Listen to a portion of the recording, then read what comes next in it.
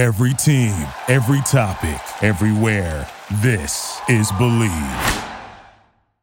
Hello and welcome to another episode of the Brain Food Podcast. I am Casey Thomas, and today I want to talk to you about another issue that is absolutely pervasive in the nutrition field, and that is the Dunning-Kruger effect. And before I do get into that, if you can, please be sure to leave me a rating and review if you like or don't like what you've been hearing from all these podcast episodes. I love feedback and I love hearing from everybody. And in fact, I read 100% of what you send me, despite my better judgment sometimes. And if you can please subscribe, that would help me out a whole lot in growing this channel. And it'll let you be the first to know when I have more episodes coming on out. So with that out of the way, let's get on into it, shall we? Now, the Dunning-Kruger effect is interesting because you can find graphs of this everywhere online if you just Google it, so that way you know what I'm talking about. But to explain it to you, on the x-axis is a measure of competence. Okay, so at the 0 point, we have someone who is a total beginner, okay, zero competence. And as we move along the graph, we have someone who gains mastery to the point where on the far right, you can be considered an expert. All right, so that is the x-axis. Now the y-axis is a measure of confidence, okay, confidence. And similarly, at the 0 line, you have zero confidence. And as you move up the line, you have increasing amounts of confidence. So the Dunning-Kruger effect, simply put, the left side of the graph tells it all. It's that people who are minimally competent, okay, beginners, people who are just starting out, they routinely overestimate their abilities, and they have confidence levels that match and sometimes exceed those of people with far more experience. All right, and that's a funny observation, and it's happening for several reasons. The first is simply people don't enjoy feeling incompetent. It hurts the ego. Second reason is beginner material is designed for beginners. All right, it's at a very basic level. People gain confidence in the introductory stuff, and they assume that they know everything. And probably the biggest reason of them all is simply that beginners don't know what they don't know. All right, ignorance is bliss. But regardless of the reason, we have a big crowd of people who are quite confident that what they just learned is the absolute truth and everybody else should follow suit. I've seen a massive uptick in this phenomenon with the growing popularity of various documentary, that's in air quotes that you can't see, various documentary movies on all the common streaming platforms. And just to put it more bluntly, I suppose, people watch a few Netflix documentaries on a diet. They assume it's the end all for nutrition, and never mind that these particular documentaries are designed for entertainment rather than education. Never mind that they're riddled with financial conflicts of interest. Never mind even that the data are cherry-picked to craft a compelling story rather than present an unbiased look at the scientific evidence.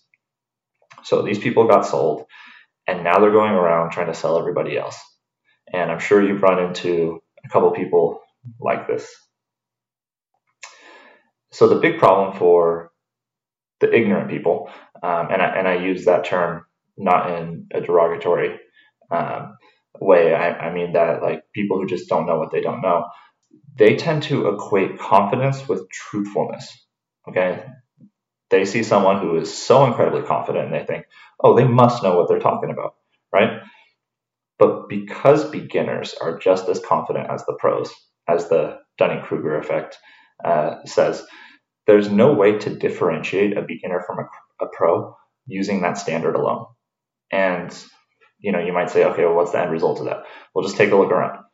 There has been a mass spread of nutrition misinformation to the point where no one seems to know what to believe anymore. So how does real science work? Science, unfortunately and frustratingly, never proves anything. What science does is repeatedly disprove things. So science tries its darndest to show a theory is wrong, and it will attack the idea with research studies. The things we call truths in science are those theories that have repeatedly withstood attacks from the smartest people all over the world.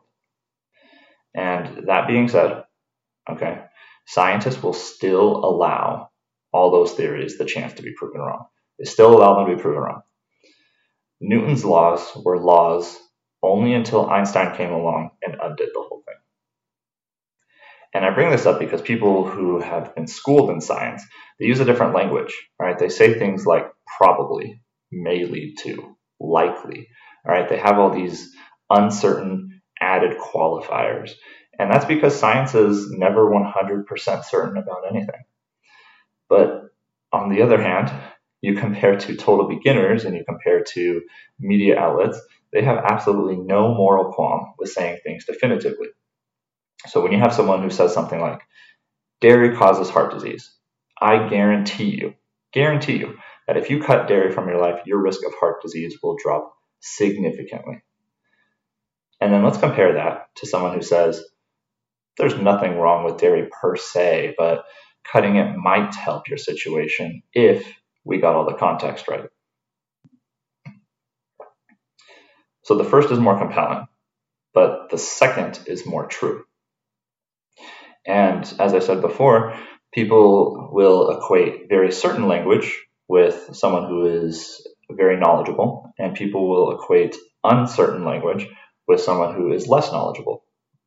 So oddly enough, we have this population, this group of scientists who know more, they know a lot more than us, and they are far closer to the truth, but they are getting dinged for that honesty. And so what should you do? I think you have two options. If you want to get down and dirty with the science yourself, which I highly respect, what you need to do is look at the weight of the evidence.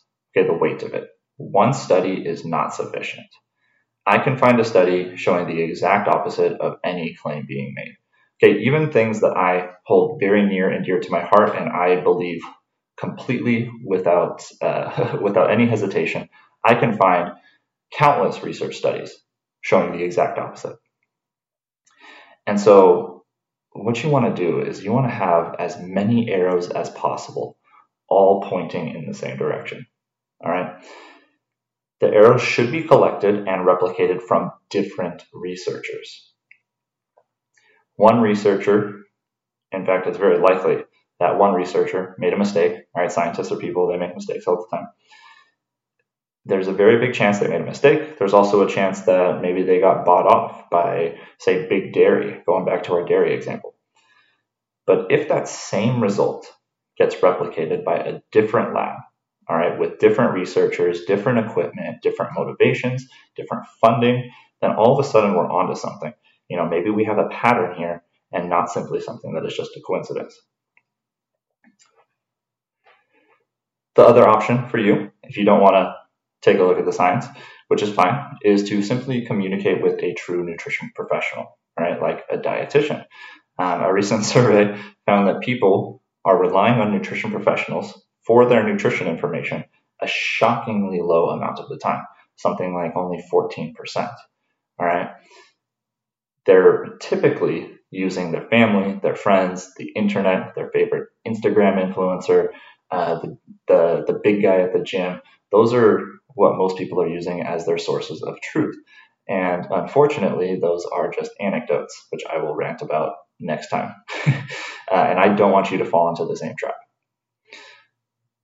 And let me be clear, okay? I do not care if you're bored, and I do not care if you watch every single bad documentary out there on nutrition. All right, I just want to make sure you know how to discern truth from the BS.